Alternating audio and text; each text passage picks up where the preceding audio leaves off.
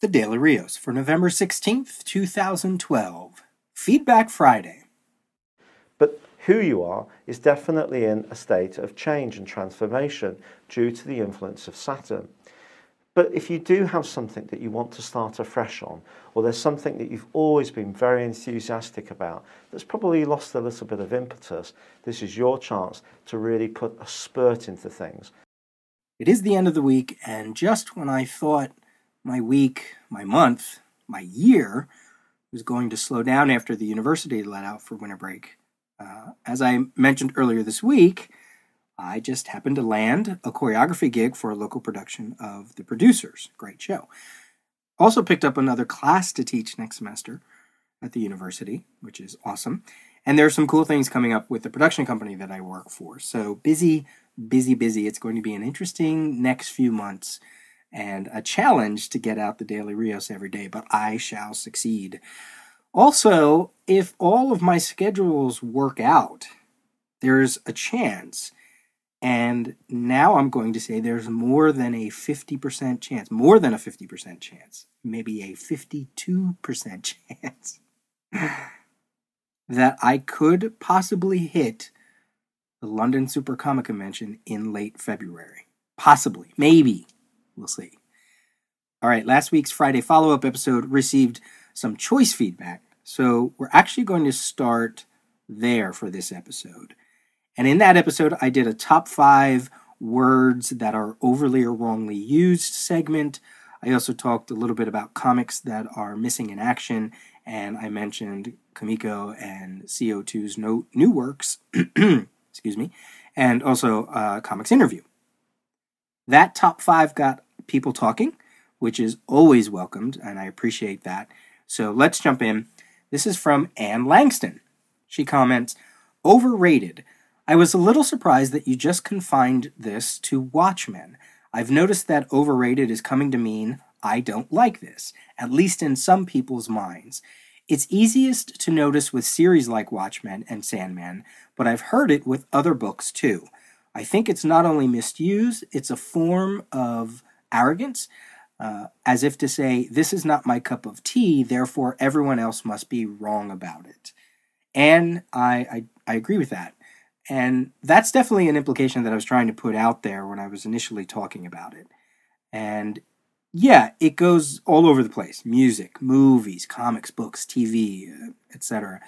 And overrated, meaning I don't like this, that is completely spot on.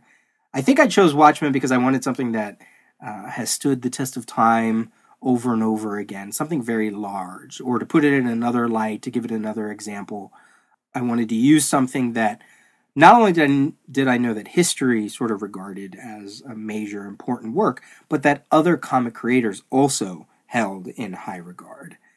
I have a fondness of using a saying that goes something like, when one king says there's a fire, there can be some doubt, but when 50 kings say there's a fire, there can be no doubt. Something like that. It's almost like how for many people, Citizen Kane, the movie, is regarded as a classic in terms of movie making and other bits of movie lore. I've never seen it, but even if I did see it and didn't like it, I've read enough about it to absorb its place in movie-making history, regardless of what I think of it. And I think it's sometimes foolish to deny its place in history or to ignore that when works are that influential. Watchmen, Citizen Kane, Snow White for Disney, right? My girlfriend and I watched Snow White recently. We're going to watch all the Disney animated movies in order. And on the special features section, they talk about the history of Snow White, not only the creation of it, but the chance that Disney took on this full-length animated movie, and how Disney kept going back to that movie over and over again to keep their brand out there during the 40s and the 50s. So suddenly I learned this whole new thing about Snow White. Not only that it was just Disney's first attempt at a major full-length animated movie, but that it has a real resonance with the company and what it means to the company. So suddenly now it has even yet another layer to it that I never knew about. What else out there do I think has an importance that maybe I'm not so well versed at? But think of a novel. Maybe you listeners out there, think of a novel or a TV show. I don't know, MASH, All in the Family, Johnny Carson. Could we really say that those things are overrated? I can't. History just won't agree with that. And then it's not just history's job to prove itself right. I feel it's the detractors' job to try and prove why they think they're right. I think they're going to have a harder time with that. I think they're going to have a minority voice on a school of thought that has a lot of support to it, and I think if they try to approach it from that angle, they're going to find that is not so supported. So absolutely, that word can be thrown around and has been thrown around for a lot of different projects over the years. And sometimes it really means something else, like Anne is saying. But just one of those words that when I hear, my little bell goes off. She also continues here. She talks about all ages, and she says, I'm not really sure what that means, actually, and I think that's the problem with the phrase. Nobody seems to have defined it. When I see it, I think comics that my 7-year-old granddaughter can read, but someone else might see it as comics that the parent of a teenager will feel comfortable seeing his or her child reading. I think you might be right about the nostalgia factor as well. I wouldn't call Mouse all ages reading either, and that was also mid-80s. Absolutely, and the scale will definitely slide based on parents' tastes, what they want their children in their lives to be exposed to, what they feel they are ready for, or just wanting to hold on to their child's innocence longer and not have them, quote unquote, grow up too quickly, whatever the reason. And it is undefinable.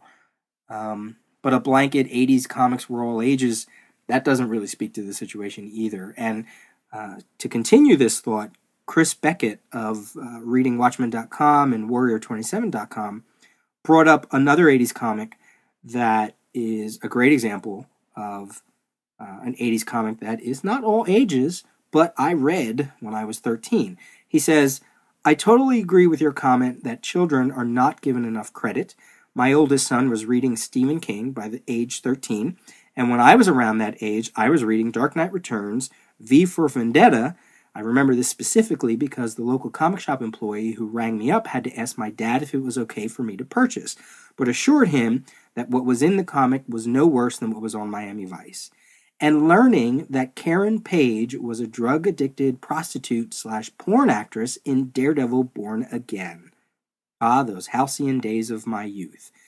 Yes, Chris, Daredevil Born Again. Awesome. Violence, sex, drug popping. 1986, I was 13 reading those issues, probably a few months before my 14th birthday. And I actually went online and checked the covers, and the newsstand editions have the Comics Code Authority seal on them. The direct market covers don't, which I thought was interesting. But the one that goes out to the mass public, they all have the Comics Code Authority on. Those are clearly not all ages. However, I think they can be enjoyed by all ages, certainly with a certain understanding of what's going on inside the book, as I was. I read those books as they were coming out. And I knew what was right. I knew what was wrong. I knew what was going on. I knew that the hero had to make a journey, and I wasn't persuaded by what was in the book. I didn't go out and try some crack. I wasn't in the porn business for too long. No, just kidding. So that's a great example. I appreciate that, bringing that up. He also comments on Rushed and says, this goes to the old adage that art is never finished, only abandoned. These artists have to find a balance between doing the best they can and doing it in a timely fashion. It's lamentable, but how else can they survive? And on the flip side, if left to their own timetable, how much less art creativity might we get from these artists? I responded on the site to Chris when he wrote that, and because that's a phrase used in theater, art is never finished, only abandoned. It goes, you never complete a show by opening night, you abandon it.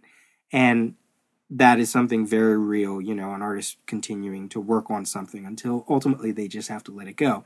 And then what Chris said about how much less art creativity, yes, totally. Also, and how will they survive financially, right? Some artists have converted to digital because it helps with their speed. People like Mike Norton, Freddie Williams, and it probably was the speed, the ease of the process that lured them to help keep them monthly or at least on time as much as they can, and also to keep them viable in the minds of editors and publishers and saying, hey, here's an artist that can keep a schedule. I mean, Brian Boland has been doing digital for years, a decade more even. And this, I thought what was interesting when Chris brought this up, it made me think about how DC is often criticized that after the reboot, they were constantly changing writers and changing artists left and right. Even though that was something that they initially said they would do to hold the line at making sure that everything came out on time. So, they were criticized and almost in a very generalized way. And I hate generalizations. And they would say that, DC couldn't keep their artists on a book, couldn't keep their creators on the book. And I think that does a disservice to those people who actually can absolutely do a monthly issue and never be late. Freddie Williams on Captain Atom, 13 issues straight, 1 through 12, an issue 0 with no missed or delayed issue. And he did it. But obviously, the juicier tidbit is to pick on the titles that didn't have a constant creative team, right? It's funny. Sometimes I get people who dislike the way that I talk about comics because they feel that the tone that I use to them feels like I'm coming at it from a place of, I know more than you do, which, let's face it, sometimes I do. Or that I'm talking from like a pedestal or something like that. And I just want to say, like in this case with the Captain Atom Freddie Williams thing, I just like to use facts to back up my arguments and examples, actual examples. To go back to this, I think it's a disservice to those artists who are putting your books out on time, month after month, and to blanket them in with these generalizations, I think it ignores their contributions and it ignores their work and it ignores their work ethic. Every artist has their speed, every artist has their limit, every artist has what they can do in a day, what they can do in a month, how long it takes for them to do an issue. Sometimes it's just business. Sometimes it's an artist that gets put on a book and they're not given enough lead time. It happened with Steve McNiven with Civil War. It's happening now with John Cassaday on Uncanny Avengers, right? And they're trying to make it, they're trying to twist it into this other thing. Tom Brevoort mentioned, he says, I know it sucks when the books are late, but I always tend to come down in the same place. I'm dealing with the short game of readers salivating for the next issue and retailers hoping that money is in their coffers, while I also focus on the long game and ensuring we get a book that can sell forever. Now, some could say that DC decided to focus on the short game, and they decided that they wanted their books to come out on time so that readers could find the book for whatever week it was supposed to come out, and retailers had that constant flow of product into their store. And I tell you what, a lot of retailers were really happy about that. They were really happy about it. And you know what? There is some of a long-term game plan to that as well, because if you put out 12 books a year, you can start putting out some trades.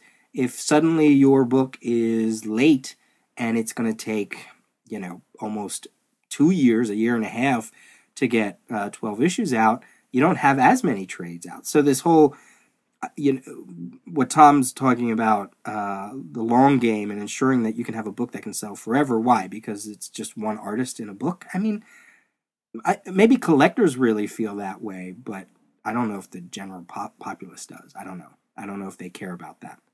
I haven't seen enough evidence to support that. Let me put it that way.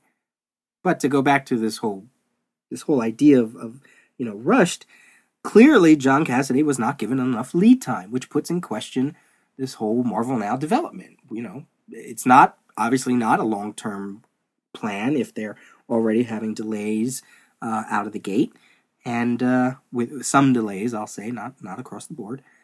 So you want to say, again, to go back to this whole rush thing, you have to think about the larger, the behind the scenes stuff that's going on. And it's some of it is just making it real hard for artists to be on time. Chris had some other points. Chris says, he talks about corporate comics. As much as I will rail against this, I do understand it. Paul Pope's approach, which I believe he shared on the Comic Geek Speak interview he did years ago, is perfect. Accept that Batman or Spider-Man, or whichever character, is a corporately owned character. Work to the best of your ability within the parameters laid out, since you are being subcontracted to work on this character, and then work on your personal projects in between work-for-hire gigs. And as you said, it isn't like this is new. Jim Shooter was the one who mandated Jean Grey's death in Dark Phoenix Saga. Claremont and Byrne argued against that, but later Byrne admitted that it was the right thing to do. And then he lists his MIA comic, Missing in Action comic, as Big Numbers. All right, continuing with the top 5 discussion, Murray, good to hear from Murray, wrote in, but he's actually calling me out on something in relation to all of this, and he says, for someone who's going to great lengths to define words like rushed and all ages, I'm curious why you're willing to use reboot and relaunch interchangeably. I think it might have been when you were on CGS recently, when you seemed to scoff at the idea that the two words had two different meanings. It's certainly true that when DC or Marvel is doing a relaunch or a reboot, the hope is that it's going to be a fresh start and bring new eyes to a book or company. To me, a relaunch is a fresh start, whether it's coming from a new creative team or a new direction for a character or concept, or simply a new number one. And while a reboot may have all of those characteristics, where it differs is that a reboot wipes the slate clean of everything that came before. There's no opportunity to go back. There's no more history and no more potential storylines to be explored. To use your example of Daredevil, sure, Wade's take on the character is fresh and new and has little in common with what Bendis and all those that follow him did with the character. And while Wade is choosing to ignore recent history with the character, there's absolutely nothing stopping him from revisiting the events that led to Shadowland. Anytime he wants to dip his toe into the doom and gloom of pre-Wade Daredevil, he's totally free to do so. Same thing with Marvel now. Those stories might be a good jumping on point, and they might be aiming to tell stories that are fresh and new, but there's nothing to stop writers from referring to Civil War or House of M or AVX. There's a straight storyline, and it can be traced from the beginning of the Marvel U all the way to Marvel Now. You can't say that for any book that has been rebooted. DC 52, there's no history there. Writers can't go back and decide to reference that time that Flash's wife died because it never happened. He doesn't have a wife, and she hasn't been killed. They can't go and write a story about the annual JLA-JSA team-ups because neither of those teams exist in the new DC. Or the Legion. They've had all kinds of reboots, and each one has broken from the past and started history all over again. Although I'll grant you that the Legion has had its own share of relaunches within reboots. 2 things to comment on here, Murray. And thanks for bringing that up so that I can clarify a bit more on this topic. First, when he talks about reboot and relaunch. They are absolutely 2 different words with meanings that relate to them. But Marvel's reaction to the New 52 adds the layer here that keeps me from not having to worry about the difference. Yeah, for lack of a better way to put it. Part of me wonders if they weren't all ready to do an actual reboot post-AVX, with all the Phoenix cosmic stuff that was going on. Part of me wonders if that wasn't their plan, maybe a secondary plan, had DC's reboot failed. If it failed financially, if it failed with the retailers, if it failed bringing in readers. I wonder if Marvel had a game plan to say, okay, now we're going to do it right. But DC's reboot didn't fail. So what they went with was a relaunch. Now, the reason I keep interchanging these 2 words in this instance is because for all their claims that this Marvel Now isn't a response to DC, it absolutely is. This isn't Dark Reign. This isn't Heroic Age. Actually, Matt from CGS sent me a tweet earlier, and he said he'd argue that Marvel Now is not what DCU did. The only relaunch here was with new number ones, like they usually do following all events. But it's more than that. Beyond the branding and the creator shifts, and not just bringing in new creators, actually shifting them around, switching all the chairs around. It's also their hype, the radio ads, the releasing content through other newspapers, USA Today and elsewhere. And then they even talked about distribution, which was nothing that was never really in play before. And obviously, probably because it wasn't as advanced as it was in previous years. But they are absolutely looking at this as a starting point, not only thematically like Dark Reign and Heroic Age, not just as jumping points, but they want and they need all of this to draw attention as a company, for their company. New readers, older readers returning to the fray. They need this to mimic the success of DC. I'm sorry, they are trying to mimic, capitalize, and do better than the success of the new DC. It's really probably what their goal is. They think the way they're doing it will have more returns. I'm not sure if that's going to happen, but we'll see.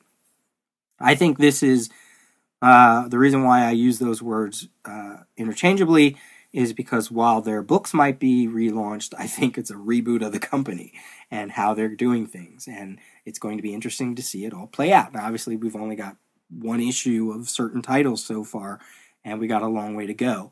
But I think that's the reason why I use those two words interchangeably at this time.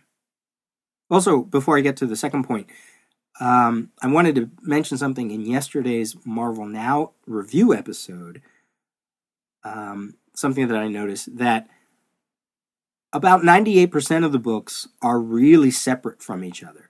They barely mention AVX, or if they do, it's a reference to a situation or a battle or a conflict. And they are very purposefully staying out of each other's books. And that's certainly not something to spin it back in this larger conversation. Dark Reign didn't do that. When Dark Reign was laid out, there were elements and echoes of what had happened going on throughout every book. And that's not what the lead up to Secret Invasion felt like either. Even Heroic Age had its interconnections even though that was lacking in a lot of direction.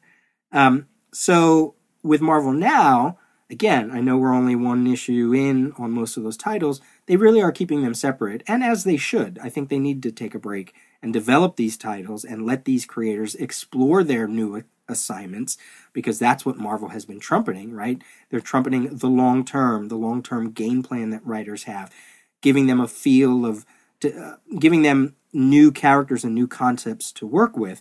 So while on the surface, this may seem like it's old hat, pardon the pun, you bet the higher-ups are expecting something out of this in a way that has a lot more weight than the books and the Marvel line coming out of, say, like Civil War or Siege or whatever. Especially because Marvel has been playing the catch-up game with readers and retailers for a while now.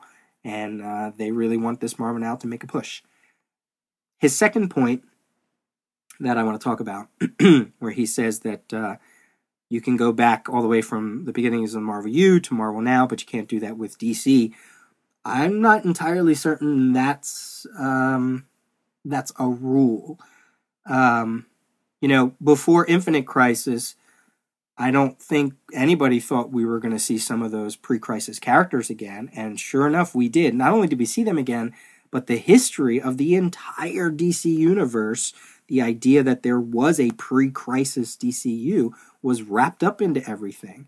And we have that again. We have Flashpoint, right? We have pre-Flashpoint, we have Flashpoint, we have post-Flashpoint.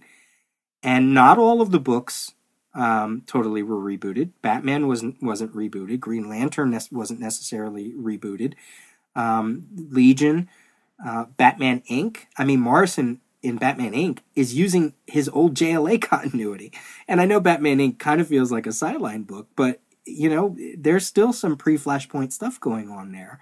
So I think they absolutely could go back if they wanted to, any time that they wanted to, and not necessarily as a backwards reboot, but just in bringing in continuity once they figure it out. Once they say, oh, you know what, even with all the rebooting that's going on with some of our characters, this story still works.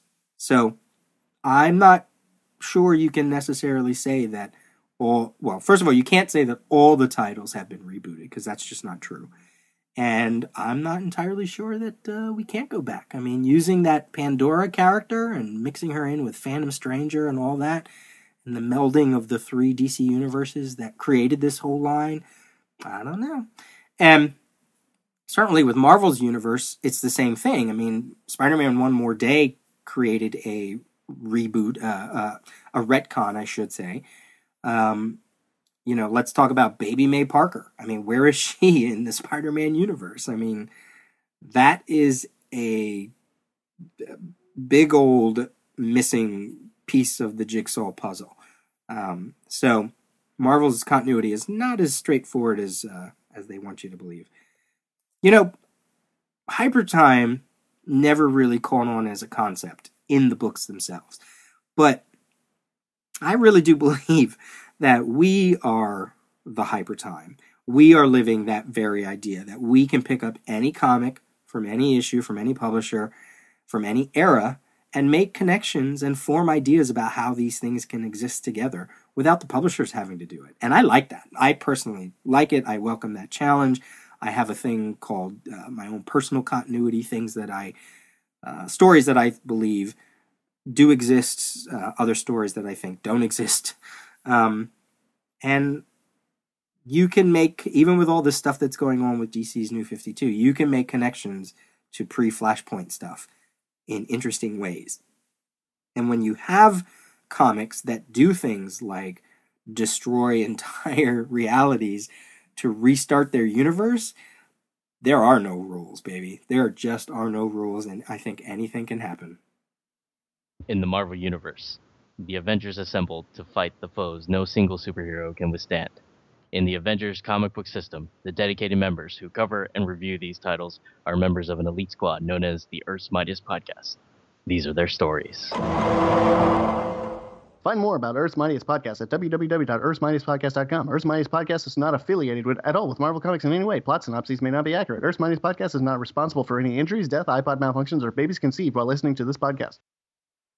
Just a few more here on that top 5 episode. Chris S. says, I'm guilty of saying that Watchmen is overrated. I see where you're coming from, but in my humble opinion, I just don't get the hype.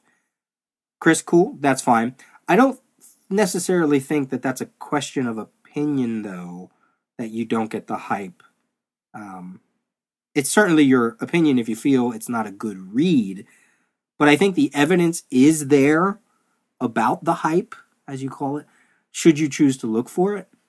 It's hard to ignore the decades worth of material that has been written about Watchmen and talked about Watchmen, and even without reading it all, to say that you don't get the hype, I think there's probably something different in what you're trying to say, to be diplomatic, right? Because if you look at all of that, clearly something is working there. Clearly there's a reaction to something major. Again, to go back to Citizen Kane, haven't seen it, but I've seen and read enough people talking about it that I can't ignore that something went on there, whether I like it or not, So, again, I don't think that's an opinion about getting or not getting the hype, because the evidence is there. But if Watchmen isn't something you want to invest in, then that's fine. It's not where you want to put your energy. All good. Sandy Parker says, exclusive review of Peter J. Rios' top 5 corporate shills overrated list of comic buzzwords felt rushed. Vulgarity equals not all ages. Good stuff. He's having a fun time with using all those words in a sentence. I thought that was awesome. And then Chris Bailey again says, I have also thought about comics' most unused words when involved in discussion. One word that many podcasts avoid rather than using it when talking about comics is, get ready, torrents. My God, I said it. Let's move on. He could be talking about when it comes to the discussion of downloading comics, people ignore the word torrents. There are different ways to get digital comics without torrenting them. I mean, I guess that's probably the general word now, but you don't actually have to go through the whole process of seeding and downloading and all that. You can just rip a file right off the internet. And not even in those terms. You can just pull it as if someone sent you a link to something. So, but I get what he's saying there. So there's another word I guess people can add to the list. By the way, go to charltonhero.wordpress.com, the superhero satellite, where Chris talks about comics and TV and the world of pro wrestling. And he even has a post on a universe of characters that he created that he talked about back in last Feedback Friday in that episode 2 weeks ago. So I'll post a link on the site if anybody wants to look at that. He has some posts up about Star Wars and V and some other stuff. So check it out there. All right, on to other episodes that I got feedback from. This is from Throwback Thursday. This is where I used a 5-year-old Wizard magazine to talk about what was going on in comicdom at that time. Chris Bailey, he says, I will disagree with you on Wizard. I loved that magazine and was a faithful reader up until its last year and a half of its run, when its format changed and my comic book budget was at an all-time low. It kept me involved in comics for the several years I stepped away from them after university. It was my Newsarama or Bleeding Cool before I discovered the online presence of comics, and I hold it in high regard. From the covers to the articles to the casting calls and to the price guide, I consumed these bad boys every month. It was grossly overpriced in Canada, but I worked in retail, and the months I could not afford it, I read the full book off the newsstand until they bagged it. Loved the Wizard specials as well, with the Wizard 0 Hour special being my favorite. I have one question, though. During the podcast, you talked about Wizard sometimes making stuff up in their issues, and this is not the first time I heard this. What exactly did Wizard do in the process of creating their articles that made their integrity come into question? So 2 things there. I wrote this on the website. I don't think I ever said I hated Wizard magazine. In fact, I said that I own quite a number of them, from like 1 all the way up until, again, like Chris, that last year and a half that I stopped collecting. A little bit past beyond where they changed to magazine format, right? In terms of size, their magazine got larger. I read Wizard constantly. I had a subscription to it. I bought it off the shelf. I got it through DCBS when I started using that service. I don't hate the magazine. I just think that it eventually just really declined, especially with what they decided to focus on. You know, they started to get too heavy into movies and TV and video games and moved away. They branded themselves as more of a pop culture thing, right? That was the whole thing that was going on with Wizard. To a second point about making stuff up, Wizard was very exclusive when it came to some of their articles. If you bought an ad in their magazine, you had an article written up about you. And when I first learned this, I started to look at Wizard, and I would flip through it, and I would see what ads were in a book. And so I would write the ads down. You know, maybe it was about, some toy, some video game, some new comic coming out, right? Then I would look at the articles, and I would go, oh, there's the article that matches that ad. There's the article that matches that ad, and so on. There was talk about the price guide was just fabricated from the get-go because the story is something like they were working with Valiant and Image and trying to create a buzz around those books and try to drive up prices. And, you know, as a price guide, there was the official Overstreet price guide, but Wizard was something that came out every month, and it was a little bit more accessible because it was more mainstream, and a retailer could just flip to the back and go, let me see, how much is Cyberforce #1 going for? Oh, and then they would mark their book that way. So, and then of course, Gareb Shamus there was talk that he sold some of his collection that way and would use those prices. But the whole thing about the ads and the articles really does stand out as something as being fabricated. And it was a big criticism of them that if you wanted spotlight in their book, you had to play the game. And I guess some people did and some people didn't. And then there's a lot of other stories that I've read and I've just forgotten over the years. And I'm sure if you put in Wizard Magazine and, I don't know, History of Wizard Magazine or something else, maybe you'll get some feedback there and discover what was all going on. Here's from NK Kwan about Feedback Friday from 2 weeks ago. He says, listening to this one, I realized that I have been reading comics for decades, but never read them with a critical eye. I did get the social commentary of the 1980s Green Lantern and Green Arrow series that explored drugs, liberals versus conservatives, and the shades of right and wrong. Of course, Civil War was a wonderful commentary about our eroding civil rights, but overall, comics for me was simply entertainment, an escape from the mundane. Now I read comics with a critical eye, looking for subtext that may or may not be present.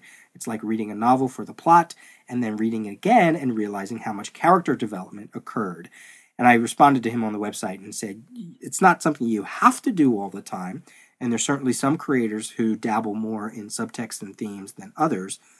But as another way of enjoying comics, it's another level. If you want to read it once and then read it again, or try to look for that kind of stuff, and some of that, some of that doesn't have to be that much work or that complicated. Some of it is just, I like to look at connections to other storylines, or did they reference a character out of the blue and they don't offer much explanation for that character because it has some resonance to another character's history or a team's history or something like that. Like, that's also another way to read comics. That's the way I enjoy, making those connections to other stories, to other histories, to other continuity, not only to a continuity of a character and a history, but to publishing continuity, a publisher's continuity. So that was a cool statement there. He continues on, looking forward to your top 5 actors list episode. There's a scene in Ang Lee's Hulk where Jennifer Connelly, as Betty, enters a restaurant to meet Sam Elliott, who is General Ross. They are estranged. Betty is hopeful that they will re-engage. She is smiling as she sits down across from her father, and as it becomes apparent that the general merely asked his daughter to lunch to interrogate her about Bruce Banner, the smile on her face changes to disappointment and then anger. I don't think Connelly had 5 words in that scene, but it was full of emotion and very powerful to me. So he's offering up an example of what he wants to see in that top 5 actors episode, and I am working on that, so we'll hear that eventually. And then he brings up a topic near and dear to my heart. He says, you also mentioned Nightwing, and I know you're a big fan, but I never understood the character. He is interesting to me only in the context of his relationship to Batman. He's the reluctant heir apparent, the son who knows he can never live up to his father's success. But without Batman, he's just a guy with wood sticks beating up guys. I've read a few issues of a solo series years ago, but I don't remember much. What am I missing, and can you recommend a trade paperback to set me straight? I also think DC threw a great Bat character away when they banished Cassandra Cain. Nightwing never trusted her, and I always thought he was a bit jealous because Batman was training Cassandra to one day take over the mantle. I think this occurred during the War Games crossover in 2004. That conflict between Cassandra and Nightwing was never explored. I don't really have a stake in Cassandra Cain. I liked her as Batgirl, mostly because I thought her costume was kind of bonkers for that time, with her mouth all covered up like that. She looked like such a weird Bat character, and I think that's saying a lot, right, when it comes to Bat characters. So I don't know much about her, but Nightwing, absolutely, I know about. I could do a whole episode on this, but I just have some bullet points here. Some things that I think resonated for me and might resonate for people out there who maybe don't understand the Nightwing character. And not to say that any of this is going to convert you, but just stuff to think about. He was the first superhero sidekick of Success. He was the first one to graduate out of that role with Success. Marv Wolfman really went out of his way to exorcise Dick Grayson from living under Batman's shadow, right? He really made Dick Grayson his own person. Removed him from Batman, removed him from the Batman book, and took him away from ever wanting to be Batman. And that's a trait that writers have long since thrown back into the mix when it comes to Dick Grayson. I'll talk about that in a second. I really do believe that Dick Grayson is the center point of the DCU, at least pre-Flashpoint anyway. He's the most level-headed. He's the thinker. He learned from the best. He learned from Batman. He learned from Superman. He learned from the JLA. And then he had his fellow Titans, which also meant not only did he have his own generation, but then he could learn from those mentors as well. And that was a generation that didn't have to be iconic, right? They could be human. They could be kids. They could learn from their mentors without having the full weight of what it means to be a Superman or a Batman or a Wonder Woman. Dick Grayson, by all rights, should be the character that you go to that knows everything about the DCU. In many ways, he was Oracle before there was Oracle. And to go back to his initial creation, he is the reader, right? Imagine a young reader of any era first reading a Batman comic with a young Robin, marveling at the idea of Batman and what that means, but maybe not necessarily wanting all the tragedy that goes with it. And then here comes along this young, colorful, funny, crazy, acrobatic sidekick that gets to hang out with Batman and share all his gadgets and his cars and his money, but doesn't have to be all angsty, right? I think that probably is very awesome and very alluring, and frankly, that's who I would rather be. So I think those of us that grew up with Dick Grayson in those years where he gave up being Robin and then turned into Nightwing, I think we always see him that way. We see him proud, we see him stable, we see him honest, forward-thinking, his own person. And when he falls off that scale too much to the right or the left, it feels like taking the character backwards, right? Dick Grayson grew up in a way that Franklin Richards never will, probably. Some people say that's a problem. Others think that's a character journey. I liked Chuck Dixon and Scott McDaniel's run on Nightwing from issues 1 through 40. Dixon all but ignored Dick Grayson's Titans years, but that didn't always make him a Batman clone either in the book. He still was his own being, and he wasn't all traumatized by his history with Batman, and he wasn't traumatized that he wasn't Batman. He was his own person, and he was making his own way in a new city. And I think that's what I enjoy about him. When he is all angsty about wanting to live in Batman's shadow or wanting to be Batman, I feel it's kind of false. As far as trades, maybe read Batman Prodigal, if that still is out there. It's a storyline that followed the Nightfall event, or Night's End event, which was a continuation of Nightfall. So before Morrison's Batman and Robin, and before Dick Grayson became Batman in previous years, Prodigal is a story where Dick becomes Batman because Bruce Wayne has come back from having his back broken, and he's not quite ready yet to take over the mantle again. So Dick accepts the role, and it's a short storyline, and it was good. It was really good. But I think what I like about it is it's a Dick Grayson at that time that is reluctant to take Batman's role. Not because he wants to be that character, but because he has established himself as his own character. From there, maybe read Judas Contract, where you'll get the introduction of Nightwing to get an idea of how he moved on. And then I think try the whole Dixon series as a whole, the Dixon-McDaniel run 1 through 40. Try it and see what happens. There's also Nightwing Year 1 by, I think it's Chuck Dixon, Scott Beatty, and Scott McDaniel again. It's from around issues of Nightwing 101 through 106 to get an idea of his history. I think those will help you. Hey, my name is Fred Chow. I am a comic book writer and illustrator. I made the book Johnny Hero, Half Asian, All Hero. It's been nominated for 4 Eisner Comic Industry Awards, as well as included in the Best American Comics 2010. Since then, I have been working on a children's book project called Allison and Her Rainy Day Robot. It's about this young girl, Allison, who's bored on a rainy day, and to help her have fun, she decides to build a robot, a fun bot of sorts. Unfortunately, this robot is a little bit boring. It suggests that they maybe clean her room and make a gazpacho. None of which makes Allison very happy. But don't worry, there is a happy ending, as well as penguins. And a monkey. Anyway, you can check out most of the comic up on robotchow.wordpress.com. Through Kickstarter, however, I am hoping to raise $5,000 in order to create a full-color, 64-page, hardcover children's book out of the project. If you donate, you can get the book itself, as well as original pages, and I'll have plenty of other gifts on the side of this Kickstarter page. I think that's it for now. Take care, take it easy, and I thank you again for anything you might be able to donate. And there are penguins. That's right. We only have one more day for the Fred Chow Kickstarter, so please, if you can, check it out and help him out.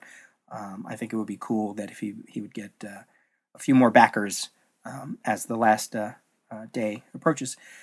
All right, just a few more comments here, and then we're done with yet another long episode. Stanford Harvey Jr. says, I just wanted to let you know that comic shop owners, workers are drug dealers. I worked in a local comic shop for 15 years, and I knew how to push the stuff. All it took was one question. So what do you guys think I should be reading? Once I heard that, I knew I could get them hooked. Sad thing is, now that I no longer work at a comic shop, I am the user and fall for all of my old tricks. Thanks again for a great podcast. That's hilarious.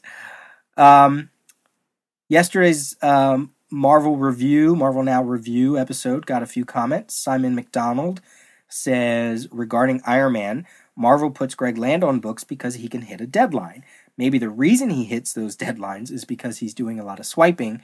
People need to stop buying books with Greg Land art so that Marvel gets the message. I hate to be negative, but that is how I feel about Mr. Land. Regarding the new Thor book, I was not surprised that Thor found it hard to believe that these aliens did not have gods. First, Thor is a god, so I can see him approaching this with hubris that a civilization could not get along without gods. Secondly, all primitive peoples develop their own pantheon of gods. As we mature as a society, we frequently lose our faith in our gods, but then sometimes we don't. Cool, yeah, totally agree. Ultimately, I think the point that I really was trying to make got a little bit lost in what I was trying to say. It's not necessarily that I think it's hard to believe, or Thor finds it hard to believe. It's that it felt like... Okay, put it this way. If that was the first Thor comic ever created, great. Then that's something that you know what it's like? It's like this. It's when, and I read this in a lot of 80s comics, somebody gets punched, Superman gets punched, and he'll say, I've never been punched so hard in my life. And this is a John Byrne Marvel thing, when somebody, or Chris Claremont, when somebody moves really fast but they're really big, I can't believe they move so fast for how big they are, right? It's like these generic outbursts of commentary that you want to go, really? Really? You've never been punched like that hard before? It's a writing tool more than anything to sort of set up something else, right? So Jason Aaron wrote that for Thor, this idea that he's never come across a civilization that didn't have gods, because having gods as a society is part of his story. But there's been a hell of a lot of Thor comics out there, and along the way, he's had to have run in against somebody who didn't have some kind of some kind of god background. That's really where I'm talking. It's more from like a writer's standpoint is where I meant all that. Dave S. on that same episode, he writes about the ending of AVX. They seriously screwed the pooch by killing Professor X instead of Cyclops. I mean, come on, they were leading everyone to believe that they would actually kill a Marvel mainstay like Cyclops, but they wimped out and killed off a guy that's been killed at least a few times before, and as I expect he will yet again come back from the dead. Had Cyclops been killed at the end, that would have made for some major changes and potential storylines. He continues, Uncanny Avengers. I did get this one. I thought it was decent. I may pick up the next few issues to see if it goes anywhere. I love that they are featuring Havoc, as he's long been a favorite character of mine. Also, seeing as he's Cyclops' brother, here's one spot where they'll be missing out a lot of opportunities had they killed Cyclops off as opposed to just having him locked up in a ruby quartz prison. And then he goes on to say, do we really think he won't escape out of that prison somehow? And we don't have to worry too much at all because he's already out of that prison at the end of AVX Consequences. I didn't read it, so I don't know how he actually went out, but he's gone. Some other comments from his email. He says, flip through the new Thor as well. I enjoy Esad Ribick's art, but I kind of feel it's better suited in prestige format miniseries stories. I can't get into it as a monthly paneled book. Again, I only flip through it, so I can't judge too much. Maybe the story is great, and ultimately that's all that matters. In general, still tired of Marvel charging the extra $1 on pretty much all of their books now. I tried one of the free digital comics from AVX and wasn't too into it, though I don't have a tablet, so maybe it's better on that. So as a consumer, me having to pay extra for a service option that I have no use for is highly frustrating. Marvel puts out 17.4 different variant covers for each title, so why not put out a version of the book that doesn't have the digital copy for the regular $2.99 price? And that is something that DC does. They'll put out some of their regular books at $2.99, and then if you want the digital, it's $3.99. Also, I'm kind of annoyed that they're introducing so many elements and such from their cinematic world into their comics. I understand it, but I'd much rather keep the two worlds separate. I think I've just been changing or maturing when it comes to my overall comics tastes. I've fallen out of the love for the big two more and more as of late, but these things happen. And I've seen that from other people as well, especially with these relaunches, and all good, because there's certainly a lot of other stuff going on, and I know Dave reads other comics outside of the big two that he's really enjoying. Comics don't stop at Marvel and DC, that's for sure. And there's plenty out there to read. And we're coming up on the end of the year, so there are going to be hundreds of best of lists for books that came out this year. And that's always a great way to find some new projects, some new writers, some new artists, heck, some new publishers. So as these lists come out, you should try to find them and maybe check off stuff that sounds interesting to you that will be worth a read later. And then to close out this episode, just a few quick comments here from Scott. He says, thanks so much, Peter, for putting out a new Comics Wednesday episode every week. I was wondering, are you reading the Death of the Family Batman arc? I really enjoyed Scott Snyder's work and will be interested to hear your take on it. I am not reading it. I am way behind on my DC, and now that I'm reading on this Marvel, it's taking up my time. I meant to go back and do some DC talking for a long time, and I keep promising it on the show, and I never get to it. But someday. Brian Nixon says, good to hear you on the airwaves again. I really enjoy the format of the show. Little snippets of geekdom to snack on, though I do listen to a chunk of episodes at a time. And that's awesome. If you want to wait until the end of the week and listen to all the episodes of that week, you could certainly do that. I mean, hell, the Monday episode was 2 minutes long. So that's a great way to absorb the podcast. MJ Starchild from the Nerd Goggles podcast says, posing a question, do you think indie comics work better as a short limited series or as a long ongoing? Good question. There are examples of both that have, certain levels of success. Certainly Walking Dead, Strangers in Paradise, Bone.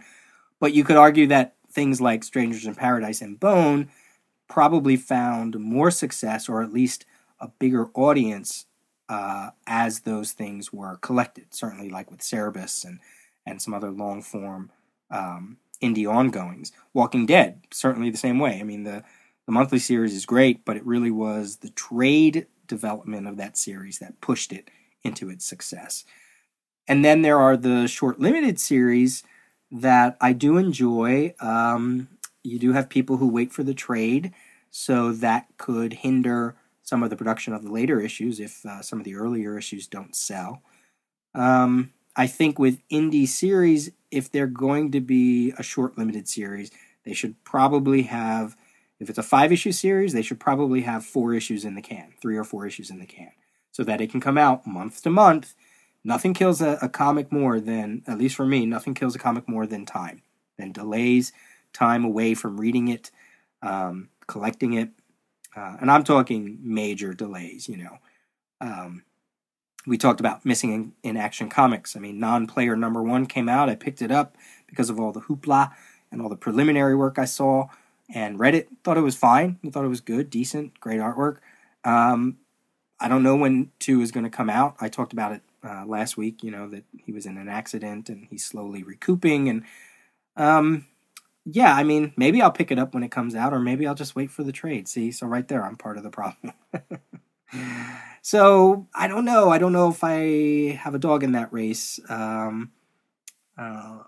All I know is I think if you are going to do indie work, have as much of that work done as possible. MJ also left a really great iTunes review. She says, anything goes. There is no format. One day I'm listening to an original song and another inspirational speeches. The Daily Rios explores the medium of podcasting in a new and exciting way as a solo cast. Plus, we still get New Comics Wednesdays by a person who loves comics, good or bad. Here, podcasting equals art. MJ, I really appreciate that. I'm trying to be creative whenever I can, because things have gotten busy. Some of these episodes have been a little more straightforward, but I always have ideas. And then I think it's Carla from Soda Pop Comics. She says, really enjoying the little odd bits of audio you're posting, like sonic tweets, which is cool. I appreciate that. And you can go check out sodapopcomicspr.com. I'll put a link on the show notes where Carla and Rosa are doing self-published comics in Puerto Rico, in the Puerto Rico comic scene. And they stand out from a lot of the other people creating comics, and even the very small percentage of women creative comics, because they are the only team of women self-publishing locally. They support and encourage other women to make comics, and the Soda Pop Anthology is a comic zine filled with short comics by other women that found the task of self-publishing daunting. And they get their stories printed and out to local conventions through Soda Pop Comics. So I'll provide a link. I met them at the Puerto Rico Comic Con. What was that? 2 years ago, I guess. Was that last year? No, it might have been last year.